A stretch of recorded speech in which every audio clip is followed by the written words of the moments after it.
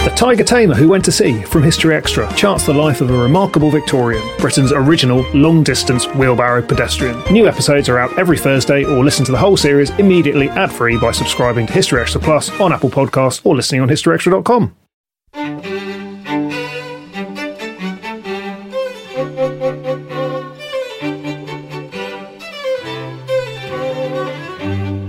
Hello and welcome to the History Extra podcast from BBC History Magazine, Britain's best-selling history magazine.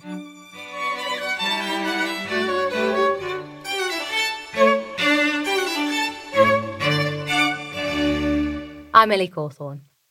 900 years ago this month, one of the most significant maritime tragedies in English history took place. The White Ship, containing the cream of Anglo-Norman society, went down off the coast of France, leaving Henry I without a male heir and throwing the future of the realm into chaos. The story of the White Ship has been retold by the best-selling author and historian Charles Spencer in a new book, and in today's episode, he explores these dramatic events with fellow historian Dan Jones. It's my enormous pleasure and indeed a great privilege to be here with Charles Spencer, a superb historian, the author of, I think, 6 books, now 7, including the history of the Spencer family, his family, Althorpe, the house in which we're sitting at the moment, books about the Battle of Blenheim, Killers of the King and To Catch a King, fantastic cinematic stories about the revolution of the 17th century in England. But now the author of a book that's very close to my heart and indeed my interests, because it concerns the Middle Ages, and it concerns one of the most dramatic and scenic and cinematic events in the Middle Ages. That's the sinking of the White Ship in 1120. 900 years ago, it's been described as the medieval Titanic. But you make an argument in the book, Charles, that it's even more meaningful in the course of history than the Titanic itself. So I wonder if we can begin, Charles, by you telling us, in November 1120, what happened? What was the White Ship? And sum up the story for us. Well, yes, in the same week, actually, that 500 years later, the passengers of the Mayflower were getting off, something even, in European terms, cataclysmic happened to the English royal family, because on the White Ship were 300 people, and among them were some of the most important figures in the land, in the Anglo-Norman society, really. And the most important by a very long way was the sole legitimate male heir to King Henry I. And Henry I is really the backbone of this story. It's a true sort of version of a Greek tragedy whereby the king has, over 20 years, when he suddenly seized the throne, he's built up a system of governance that works, and he's quelled all sorts of problems, and he's already starting to hand over power to his heir, William Atheling, and William is the designated king and Duke of Normandy for the next generation. He gets on board a ship, parties like crazy with his friends for several hours, and gets everyone drunk on board, including, unfortunately, the helmsman. And so a mile outside Barfleur, the White Ship, which is one of the finest ships of its age, hits a rock. And there is one survivor, which is very fortunate, to have in such a cataclysmic maritime disaster, one man did survive. So we know what happened in the water as people struggled to survive. Having written a lot of excellent books about history of the 17th century and sort of early modern history, why did you decide that you wanted to write 12th century history? I mean, this seems like quite a leap. It is a huge leap. It took me a long time to feel at home in the 12th century. When I was at Oxford, actually, it was that period was my period. When I was doing a history degree, I looked at my papers, and that was the one that was easily my strongest. So I've always loved it. I like the rawness of the Middle Ages and the brutality. I'm not approving the brutality, but I find it fascinating. And as a historian, I've always found the most engaging part of being a writer of any sort of history, really, is people watching. And so seeing what people were doing to each other, the blindings, the castrations, and all of this sort of thing to stay in power, I find that fascinating. I find the role of women at that time intriguing too, because the women had a fair amount of power, but they could never actually, as becomes clear in my story, they could never really be accepted as the ruling queen.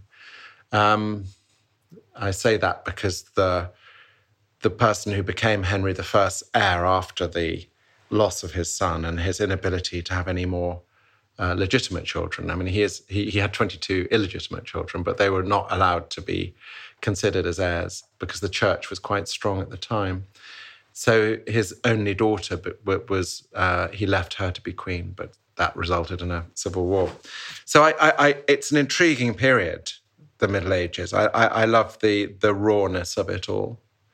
I'd written 4 books on the 17th century before that, but I didn't really feel like I was a historian of the Stuart period. They were just stories that appealed to me. And that's what I've always written. So my career as a historian, which is 20-odd years now, all stems from chance, really. I have a close friend of mine who's a very good novelist, and I went to a book launch of his. He's called Edward St. Aubyn, and the Patrick Melrose series is based on his books, actually, on the very successful TV series. And I wrote a thank you letter to his agent for a lovely party to launch one of his books. And he wrote back and said, I've never done this before, but I like the way you write your letters, and I think you should think about becoming a writer. So I accidentally, then I spotted an anniversary, actually. You mentioned it in your introduction, which was the Battle of Blenheim, and that happened in 1704. So my first proper book was in 2004 to celebrate that. And this latest book has come about from a similar thing, really. I mean, I happened to go as a last-minute keynote speaker to a talk for American and Australian history fans who were touring England. And they had a dinner at Leeds Castle in Kent. And somebody dropped out. And the organizer, Alison Weir, who's a very prolific historian, she asked me to stand in and do a talk about the Queens of England. And it was a knowledgeable crowd. They knew everything I had to say about Boadicea or Queen Victoria or whatever. But I thought I'd throw in somebody who should have been queen, but wasn't. And that is the sister, Matilda, the sister of the boy who drowned in the White Ship.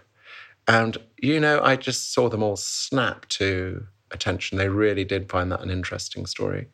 And then I did the same talk again when somebody wasn't available for another history talk. And then I just happened to look it up online and saw that the anniversary was coming up this year. And I thought, wow, I really want to resurrect this. It's such a dramatic tale, not necessarily the way I tell it, but the fact that the king had everything riding on this one son, which I don't think was a coincidence. He was one of 4 brothers, 3 of whom had fought each other like crazy. And I think he probably thought it was quite tidy to have just the single heir with no obvious threat to him. But of course, the threat was mortality. And Henry I never really recovered from this. As he remarried 2 months after the tragedy, a beautiful young girl from Louvain, and kept her with him at all times, but they did not have any children. It was clearly something to do with his side, because she went on to remarry and had 7 children. And there's this sort of tragedy of this man who had 24 children, but he couldn't produce what he had to do in dynastic terms, which was a son.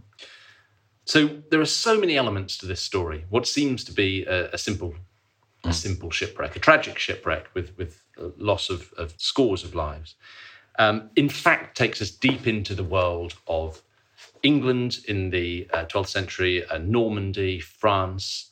It takes us then forward into a civil war. So let's try and unpack this in its right order. Tell us first, what was England like? What was the political situation between England and Normandy at the beginning of the 12th century? We're not very far away now from William the Conqueror's conquest of England in 1066, Battle of Hastings, the harrying of the north, and all these parts of William's conquest. What was the situation after William the Conqueror had died? Who was ruling England? Who was ruling Normandy? How connected were they? Well, yes. Well, the key thing, actually, was a divided inheritance. So William the Conqueror had long fought against his oldest son, Robert, known as Robert Curthose, short legs, effectively. Why was he called Curthose? Well, he had very short, fat legs, and his father used to tease him about it. So the start of a not particularly happy father-son relationship, you have to imagine. But it was in bloodshed. They went to war against each other because Robert was a very brave soldier. He'd done very well in the First Crusade. He was unable to say no to his hangers-on, and he had a very expensive life. He had wanted control of Normandy before his father died. And at the time of William the Conqueror's death, William was persuaded on his deathbed to leave Normandy to his eldest son, as was the Norman custom. But he felt entitled to give his conquest of England to who he wanted to, and that was his second son, who was his favourite, William Rufus. And so the two brothers were in and out. They were sort of in and out of each other's favour. There were moments when they united, and they particularly united against their youngest brother, Henry, who would become Henry I. And Henry hadn't been left any land by his father. He'd been left an enormous fortune of just cash. And the brothers were determined to cut him out of his wider potential inheritance. At this time, young men of royal or aristocratic birth could get their mother's property. The property rights at this time are very straightforward, but from our point of view, quite unusual. And so you have two brothers either side of the Channel who are really at odds, essentially. And then you have the third brother who is fluctuating between the two, really sort of siding with whoever is going to show him more favour. And eventually, at the time of William Rufus's death in a hunting accident in the summer of 1100, Robert Curthose is coming back from the First Crusade. And everyone is assuming that he'll become king. But Henry, the youngest son, races to Winchester and grabs the treasury and then gets to London and is crowned King Henry I. And he knows that this means trouble. And the following year, Robert Curthose arrives with an invading army in the south of England to take England. But in fact, what is an interesting subplot of this entire period is the power of the barons. They're able to dictate policy, and they decide that they do not want to die fighting for either of these brothers. And they agree a treaty in 1101, the Treaty of Alton. And in that, the two brothers acknowledge that Robert's going to go back to Normandy, Henry's going to keep England, and that either of them, if they have a legitimate son and the other one fails to, that single legitimate son will be heir to both England and Normandy. And that is the backbone, and really, of my story, because Robert Curthose is then defeated by his brother in battle in 1106, and Henry I becomes Duke of Normandy, and Robert Curthose spends the remaining 30 years of his life in prison. But he does have a son who is another William, just like Henry's William. He is the potential heir to both of the realms. And so you have a competing force, really, of Henry I's son, who's the one who ends up on the White Ship, is the centre of all Henry's ambitions. And meanwhile, people who are not enamoured of Henry I's rule, particularly in Normandy, they support the competing nephew called William. Why is there such a desire among this family to rule both England and Normandy? Of course, England, prior to this, had been ruled from places like Denmark. Mm-hmm. It'd be part of that sort of North Sea world. Why had it become important after the Norman conquest for one ruler to try and rule both England and Normandy? Surely it would have been easier, as William the Conqueror seems to have envisaged, just to sort of split them in half. Yes, well, from the outside you'd think that, but the real problem was, I've touched already on the power of the leading aristocrats, and they had divided loyalty. They had done homage to the King of England for their lands in England, and to the Duke of Normandy for their Norman lands. And so you had an automatic conflict of interests by really very powerful people. And I hadn't appreciated quite how powerful these people could be. There's a figure in the book called Robert de Bellême, who's a properly powerful figure. both in Normandy and France generally, actually, but Normandy and England. His mother was a mighty heiress in her own right. The father was given enormous chunks of difficult parts of England, the south coast and the border with Wales, to try and shore up the conquest militarily. He got both of those, and he was able to. Well, he was a huge thorn in Henry I's side because he was so powerful. Also, when Henry I became king, nobody really respected him at all. He was seen as this rather odd brother. He was literate, which was unusual in the royal family, and he was passionate about hunting, and he was seen as this strange kid, And then suddenly he's king of England, and the first thing he decides to do is control the aristocracy in England. And he takes on de Bellême and corners him, hits him with loads of legal writs and summons him to be judged by the king.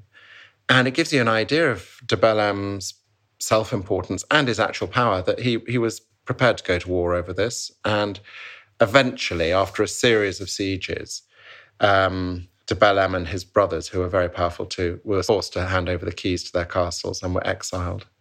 But then they pop up again in Normandy and cause all sorts of problems then. And de Bellême, deeply unpopular figure among the aristocracy, he was incredibly cruel. I think he was free of conscience because he didn't believe in Christianity. So he didn't think he was going to be held to a judgment after his death. And he was criticised one Lent for not observing Lent. And so he said, it's about fasting, isn't it? And so that was agreed. And so he decided to starve 300 of his prisoners to show that he was observing Lent. You describe Robert de Bellême in bloodthirsty detail in your book. And you've obviously got an eye for these characters and the cruelty of them. I mean, you're helped, I think, by the sources from the time, which fantastic, are these wonderful chronicles. Is it in a strange way, although we're talking about sort of sadistic murderers, it must be fun to have these sort of characters. It is fun, and it's incredibly useful. I find when I'm trying to explain a trend, it's so much easier for the reader to give them a character to hang their hat on. So de Bellême is just one of quite a lot of very powerful and deeply unpleasant aristocrats. So I do make quite a lot of him. As you touch on, as did the chroniclers at the time. They all loathed him. Really appalling things he did. He had a quarrel with the father of one of his godsons, and as a punishment, he, with his own fingers, ripped out the eyes of the godson. So he's obviously a deeply troubled man. But I think, I don't sort of revel in the gore at all, but I think it tells you quite a lot about the time that people could do that. Tell us a little bit about Henry I. So we're now in the early 12th century, 1100. Henry I, the youngest of William the Conqueror's sons, becomes king. He himself is no stranger to brutality. He's at one point in his life committed a sort of dreadful deed in the town of Rouen, capital of Normandy. Tell us a little bit about that incident, and then about who Henry I was and what his kind of vision of kingship was. Yes, I think Henry I is possibly one of the most interesting historical figures I've ever come across, because it's such a human story. So he is the fourth son. There's one of the sons of William the Conqueror dies young in a hunting accident. Not William Rufus. He dies when he's middle-aged. But he is this obscure figure. He's destined to be a sort of well-bred non-entity. He's not made the count of anywhere, whereas the other sons are. He's possibly destined for the church. There's a theory about that, because that's possibly why he was literate. But he wasn't meant to amount to much. And yet he becomes a titan of European history in the first 35 years of the 12th century. He takes on the King of France. But as a boy, his fortunes are very much wrapped up in trying to find a way to matter. And I've mentioned de Bellême, and as you will be unsurprised to hear, the people of Domfront, a castle and city in Normandy, they decided they didn't want de Bellême as their lord because he was too depraved. and they asked Henry to be the replacement. And he took it on very seriously. And that was his foothold and power. And then he eventually built up his military reputation. He was a very able soldier and diplomat. I mean, he's very clever. He deals with the great questions of the age are often bound up in religion and the relationship between lords and princes and the papacy and bishops. And he is a cunning operator.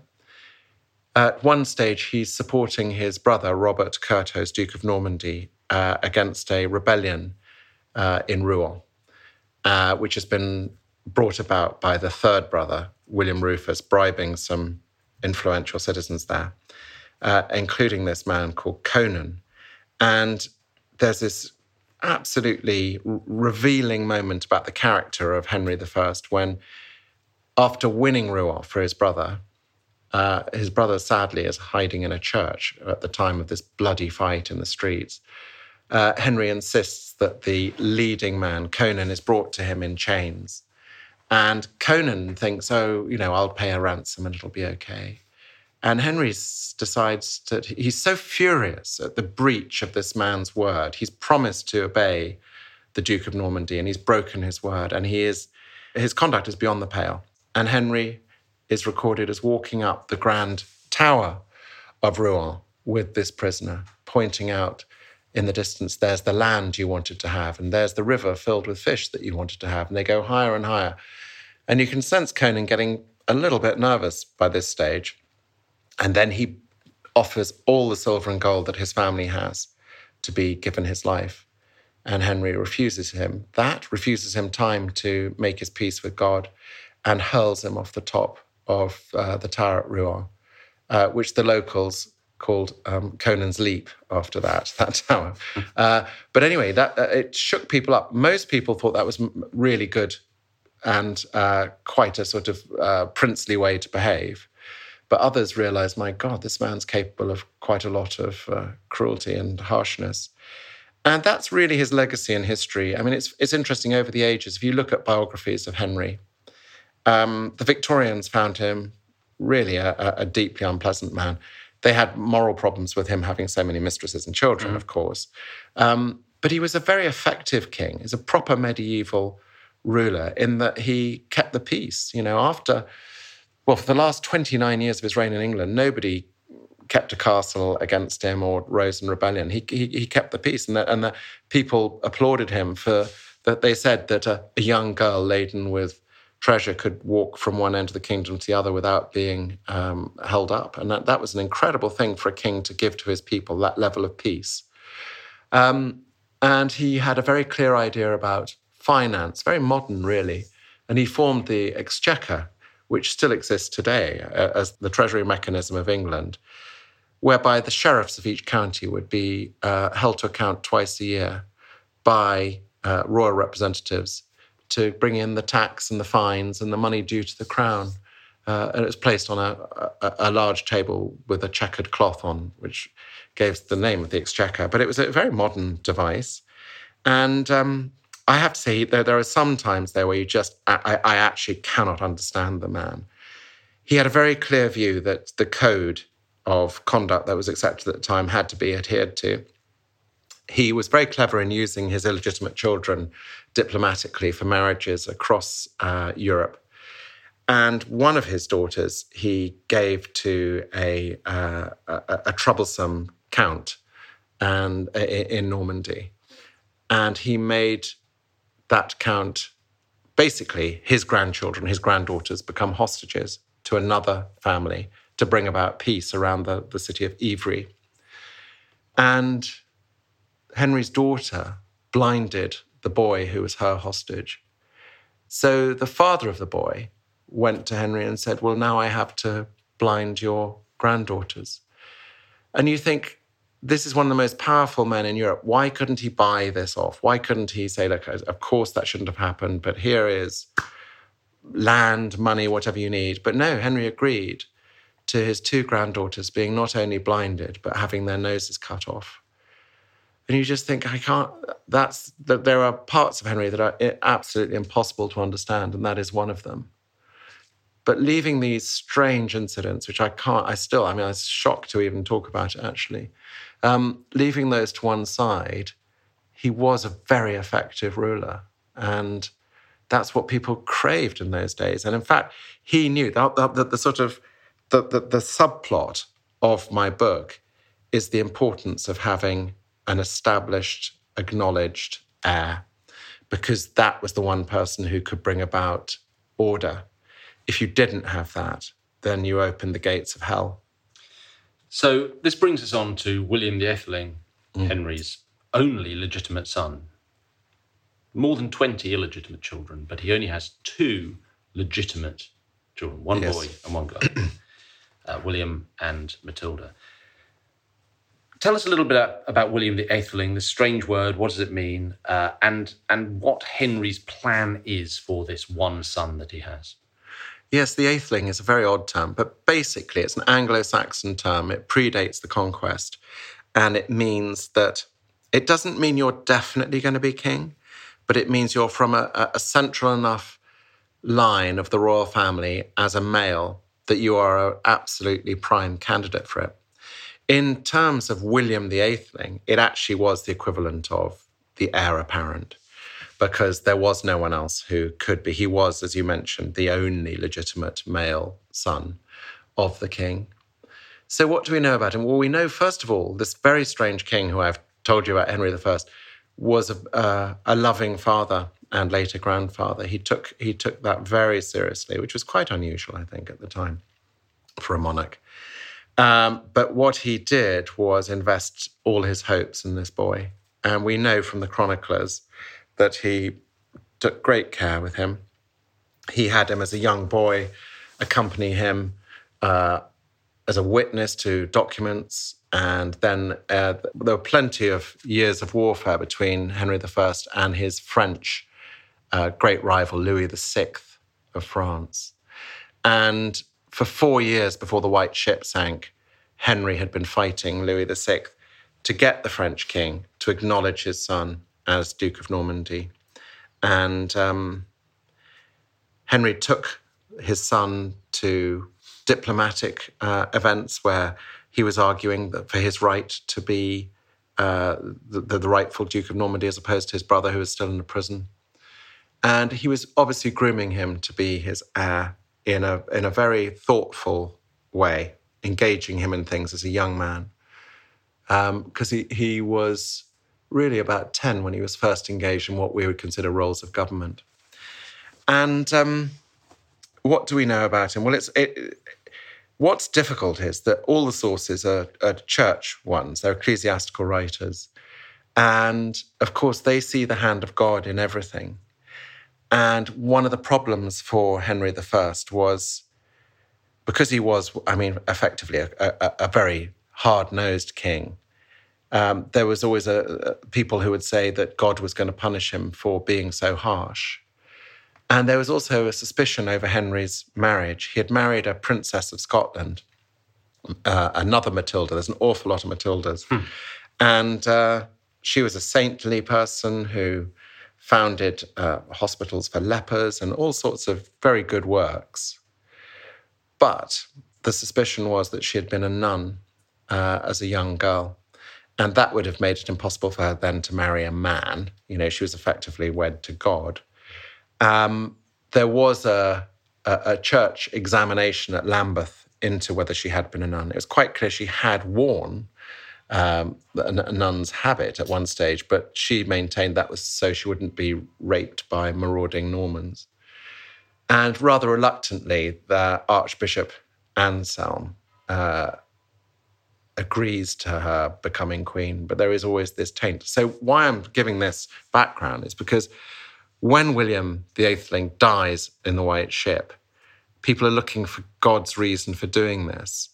So there must be something wrong with him for somebody with so much power and lineage and a very magnificent future to be deprived of all that and drowned must mean that God didn't like him. So I found a lot of the chroniclers were saying how spoiled he was, how obnoxious he was. There was a story that he viewed the Anglo-Saxons as a as a sort of Untermensch, as a sort of species not quite as good as the Normans, and that he had promised when he was king he would put them to the yoke. But I don't know how much of that's true. It's very hard to tell, and how much of it is just trying to work out why on earth God killed him. And he seems to me a sort of, he loved fine clothes, as did his set. He was the centre of a sort of hard-living aristocratic group, which is sort of inevitable, I guess, if you're a teenage king-to-be. I don't know how you'd have avoided that. I mean, apparently he was a very handsome boy, although, again, the chroniclers, basically, if you were royal, you were either beautiful or handsome, as far as I could see. And so it's very hard to get a picture of him. He was flattered by the attention of the crew of the White Ship. They were absolutely thrilled to have him as their passenger on the voyage 900 years ago from Barfleur to Southampton on the south coast of England. And in return for their adulation, he bought the crew 3 huge units of wine for them to enjoy with his friends. Still to come on the History Extra podcast. When I was at my most crass talking to the publishers, I said this is Titanic meets Game of Thrones, but there is an element of sliding doors in it too, because the one man who gets off benefits hugely, as you say.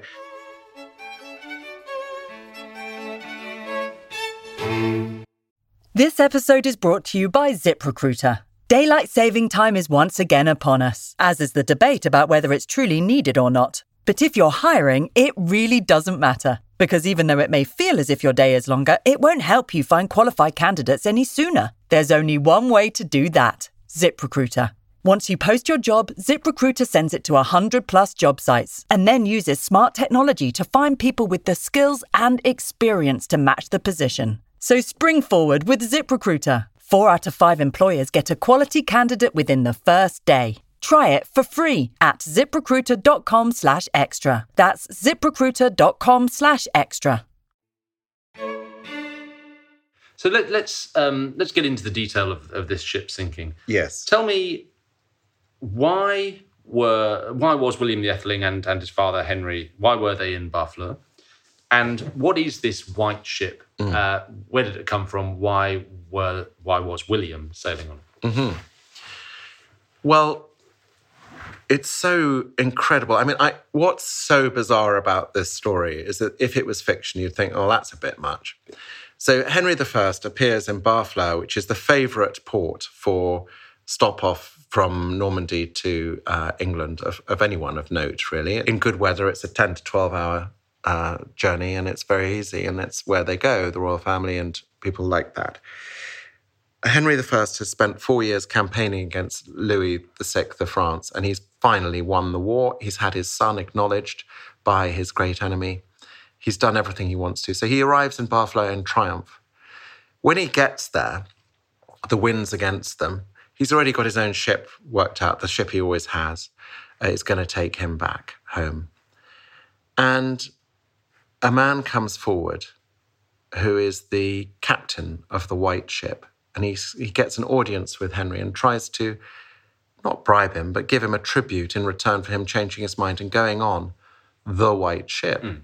And we have eyewitness accounts of him selling the White Ship to the king. And he also points out that it would be his honour to take the king back because it had been his father's great privilege to captain the Mora, which was the ship that William the Conqueror took as his flagship on the invasion of England in 1066. So he's appealing to Henry's ideas of continuity and the sort of reverence that people had for William the Conqueror. But Henry's fixed in his ways. He's in his 50s. He's quite used to doing things his own way. And he says, no, I'm actually fine.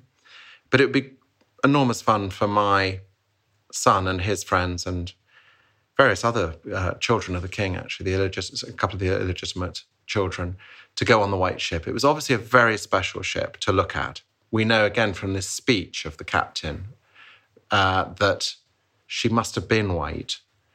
Now, I've looked into that there's a huge crossover in culture from Viking culture to Norman culture, even at this time. The ships are not much evolved from the ones you'd see in the Bayeux Tapestry. They're clinker built, that is, they are that one plank across the next one and then hammered together. And they're very, they're fast. They're Viking ships. This is what it is. It's a large Viking ship with a particularly large crew of oarsmen, which was another thing. It's going to be very fast to get across. And did the king want to get there before everyone else? But he wasn't interested in that. And we know, I think it must have been lime-washed white, probably, rather than painted white, which doesn't make sense. And it was obviously a stunning ship to look at. Now, I think at this stage, it's clear from the list of passengers I have that it was a clique who got together on there. Well, the most powerful nobleman who wasn't royal in England was Richard, Earl of Chester. And his father was a great royal favourite who had died quite young, basically from obesity, as far as I could see. He couldn't walk because he was so fat. And he ends up having this son who was taken in really as a sort of, as the king's adopted nephew almost. And he's brought up as part of the royal family. So he gets on board with his entourage, and he's married the king's niece. And it seems to be all of the main body of aristocrats who got on were connected to the Earl of Chester, who was by far the most powerful non-royal in England. And then you have really a snapshot. The first half of the book is building up what made Henry so effective. And I've already mentioned how incredibly powerful a lot of the lords were. Henry was very much about trust. And he did maintain trust with some of the hereditary figures in England. But otherwise, he brought in a very meritocratic system of men who are entirely beholden to him and his favour. Or Derek Vitalis, who's one of the great chroniclers of the time, wrote about how he raised men from the dust. It was a strategy to give him a system of governance that relied on the crown's favour rather than potentially troublesome aristocrats. And there's a large body of those get on this ship too. They're very powerful in their own right, but their power is built on Henry, not on their lineage. Also, two of his greatest knights, who were famous from the wars they just had, got on. And it's an extraordinary body. There are 18 women on there who have the rank of countess or princess. So it really is chock full of the most important people in Anglo-Norman society, of which there are 250, and there are 50 in the crew. And they really do chance their arm, really, in terms of superstition in the medieval mind. They're having a rip-roaring party ashore. Well, the boat is lined up. The crew's getting drunk. The passengers are getting drunk. And then right at the last minute, one or two of the passengers get off because they're worried about it. They're worried about the state of the crew. And one of these passengers that gets off is somebody who'll become incredibly important later in the story. Yeah. I mean, it is... when I was at my most crass talking to the publishers, I said this is Titanic meets Game of Thrones, but there is an element of sliding doors in it too, because the one man who gets off benefits hugely, as you say. But it's an extraordinary cross-section of the successful years of Henry I. His first 20 years are on that one ship. And then, if I can give the game away, yes, so they set off. But they some priests come to the... Well, there you are. That's it. They don't do... So people... I was interested, actually. One of the chapters I write about the early 12th century Anglo-Norman attitude towards the sea. And of course, people didn't know anything much about the sea, except it was very beautiful sometimes and very dangerous often. And they didn't know what was under the waves at all. I mean, the good mariners learnt where the rocks were, etc. But if you look at the poetry from that time or maps from that time, the sea is just full of terrifying species. Sea goats, sea elephants. Think of any animal and it has a a sort of devilish counterpoint under the waves. And they didn't realize, that drowning was considered the most painful way to go. And so one way of countering this, of course, was getting God's blessing before you sailed. And it was common with an important ship like that for monks to come and bless the ship. Well, unfortunately, on this occasion, the passengers were so drunk that when the monks turned up, they were chased away. And so later, of course, the chroniclers saw this as inviting the doom that came along. And then they're all shouting and bellowing. It probably set sail just for midnight on the 25th of November, 1120. Large crowd watched them go. First of all, because there were lots of relatives of people who were sailing, but others had come really to have a good look at this very glamorous bunch of people on one ship. And they push out to sea. The helmsman is drunk and the crew are out of order. What would be normal in these circumstances was to get well out of the harbour with the oars and then drop the sail. So my theory is, because we know the sail was dropped too soon, the helmsman, who knew the area very well, he was from Barfleur, because he was drunk, because they were going at a hell of a speed, the rowers were bending their backs to try and catch up with the king who had set off a few hours before. There is one big rock. I mean, it's a rocky coast along that part of Normandy, but there's one big rock which you really would expect to avoid, called the Quai Boeuf, which is still there. And they hit it at full speed. And I think that they had gone so fast in that 1 mile from the harbour that the helmsman hadn't realised quite how far they were. And they hit it extremely hard. And the sailors use hooks to try and push the boat clear. All they do is make it worse. And they are the first casualties, the ones with the hooks. They get washed away. It's quite a still night, actually. It's freezing. Late November, we know that there was frost in the air. And then by pushing at these planks in a clinker-built boat, they start to open up. They snap open. And once one opens, there's no plan B. You're open to the sea then. And you're a mile from... Yep. Interestingly, the people of Barfleur heard them shout. There was a big cry they heard. But they just assumed that the party had gone up a notch on the ship.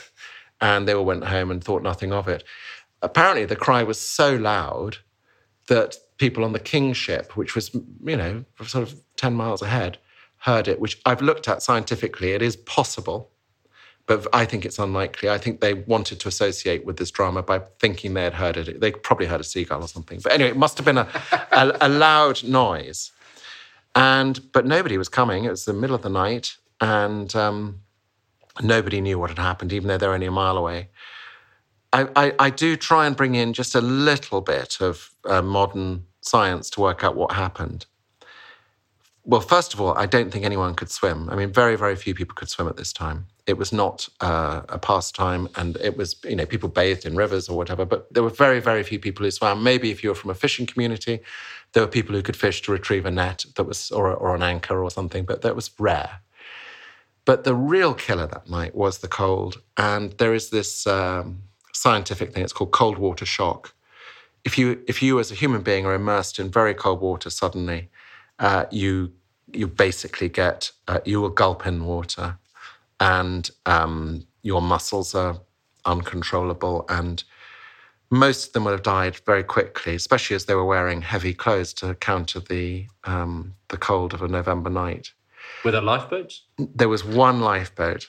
And so the king had nearly been assassinated the year before. And he had upped the bodyguards for himself and his son as a result. And the bodyguards on the White Ship, they leave everyone else. They leave the king's treasure chest, which has been put on the White Ship. And they bundle William the Atheling into the one rowing boat. And they start to get him away. And at this stage, there are two men who have scrambled onto a bit of broken mast. One is a man called de Laigle, who comes from an aristocratic fighting family. And then the other one is a fantastic figure, Barreau the Butcher from Rouen, who is the humblest man on board, apart from the crew. And he gets on top of this bit of wood. And he's the only one who's properly dressed for this disaster. So he's wearing a goatskin tunic. And again, I mean, I'm not a scientist, but I've learned these things. So even when you're wet, wool will maintain its warmth, or the capacity for warmth. And so while these other people were probably in fine silks and furs, which were sodden if they had actually got out at all, they were obviously going to be struck by hypothermia. He managed to survive, and he saw the prince getting away. But there's this moment which has always sort of haunted anyone who knows this story, where the prince's sister, Margaret of Perche, she's a countess, one of Henry's illegitimate daughters, is furious when she sees him getting away and starts screaming for him to come back and insults his manhood for leaving his sister to die. And William orders his crew to turn around the boat to go and get her. Well, there are so many people thrashing around for their life in the water. And when they see this rowing boat, they try and clamber on board, and they go down. And the prince goes down. And everyone is pretty much dead, apart from, at this stage, I think there's a handful of survivors. There's the butcher and the knight on their bit of broken mast. And the captain of the ship swims to them. And he says, "Where's the prince?" And they tell him the news of what just happened. And he knows that Henry is not one to be trifled with, so he allows himself to die, because he can't. I mean, he would have probably died anyway, but he doesn't want to be given the terrifying prospect of having to explain what happened to Henry's 3 children who died. And he just lets himself drift under and is never seen again. So on the night of 25th to 26th November, the ship goes down, William the Earthling goes down, Berold the Butcher survives to tell the story, which is how we know the dramatic details which you described so well in the book. When does Henry find out that he's lost his legitimate son, 2 of his illegitimate children, and beyond that, his whole plan for the Anglo-Norman realm? When does the news arrive with Henry? Well, Henry arrives the next day in Southampton and then retreats to one of his hunting lodges in the New Forest in Hampshire. And very quickly, people know something's gone wrong with the White Ship, because it is a clear night. There's no storm to have washed it or to another port, or there's no possible explanation except it's gone. It's sunk. But the confirmation comes when Berold the Butcher's discovered the next morning by fishermen, and he tells them what happened. They go aboard, they look along the coast, there are some bodies there. And within a day, the news has reached southern England, but nobody wants to tell Henry, because he is this, I mean, even on a good day, he's terrifying, but he loved his children, and nobody wanted to tell him. And he has nephews there, and you have to realize that the courtiers who are with him, they are all aware. They all have relatives or friends who they now know have drowned, and they try and hide their sorrow from the king so he doesn't ask them. And then eventually, the courtiers persuade a young boy to tell the king, and he walks into the king and falls on the ground and spews out this terrible news. And the king bellows and falls down on the ground in shock and despair, and then is carried away by his closest attendants to sort of digest the news and to come to terms with it. He is, as you would expect, completely devastated, takes to his bed, goes into denial, orders the coast to be checked in case the White Ship, somewhere else. And when he realizes that it is true, he's lost all these people who are basically the cornerstone of his ambitions. He takes to bed and doesn't eat for a very long time, until one of his closest confidants, who comes from a long line of men who've been close to the Dukes of Normandy, etc., tells him, "You know what? All this crying is not going to bring him back, and it's just going to make your enemies stronger." He says, "Crying's for women, not for kings, and you've got to get on with it." And he does get up, and of course, he actually lives another 15 years. And so in that 15 years, this strikes us with all the benefit of hindsight as ample opportunity for him to marry again, as he does, Adelicia of Louvain, produce another legitimate heir. He doesn't do that. So that leaves him then with one legitimate child, Tell us a little bit about this character who's not yet really appeared on our radar, his daughter, Matilda. Yes. Well, Matilda's had a conventional life up until this point. She's married off to the future Emperor Henry V. In Germany. In Germany. And he controls a huge swathe of Central Europe, from sort of Vienna to Lyon and what modern-day Belgium down to Italy. And he's a lot older. They have a spectacular marriage when she's still a little girl.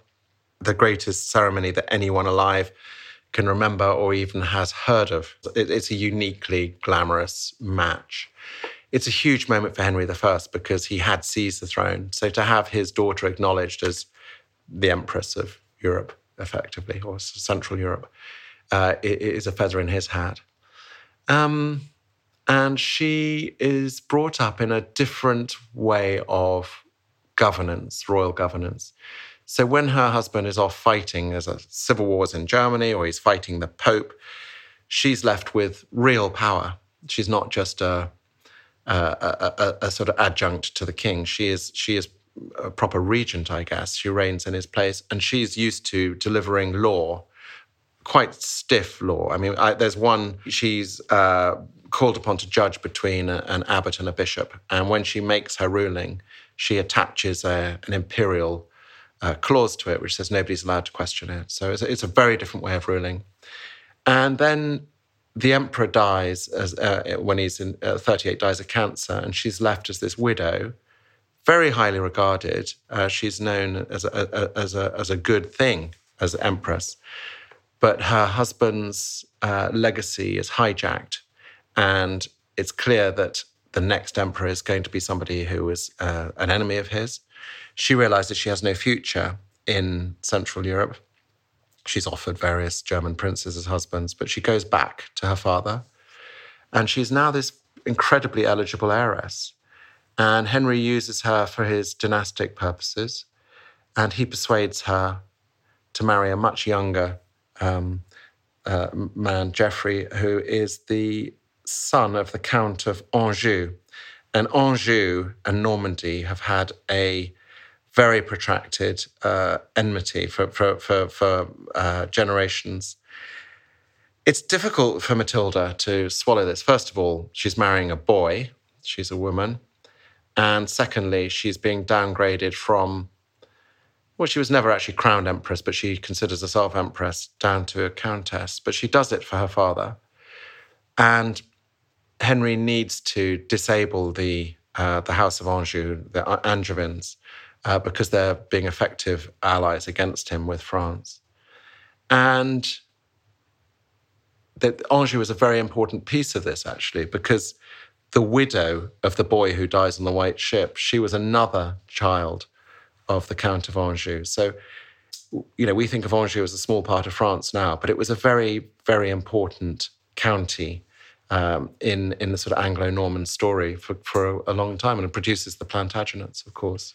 So Henry brings his daughter, or his daughter comes back to Henry, and instead then of, as it transpires, producing another heir with his second wife, Henry decides to load the future of England and Normandy, and by extension Anjou, because Matilda's married Geoffrey Plantagenet, heir to the County of Anjou, decides to load the whole future of this realm onto his daughter.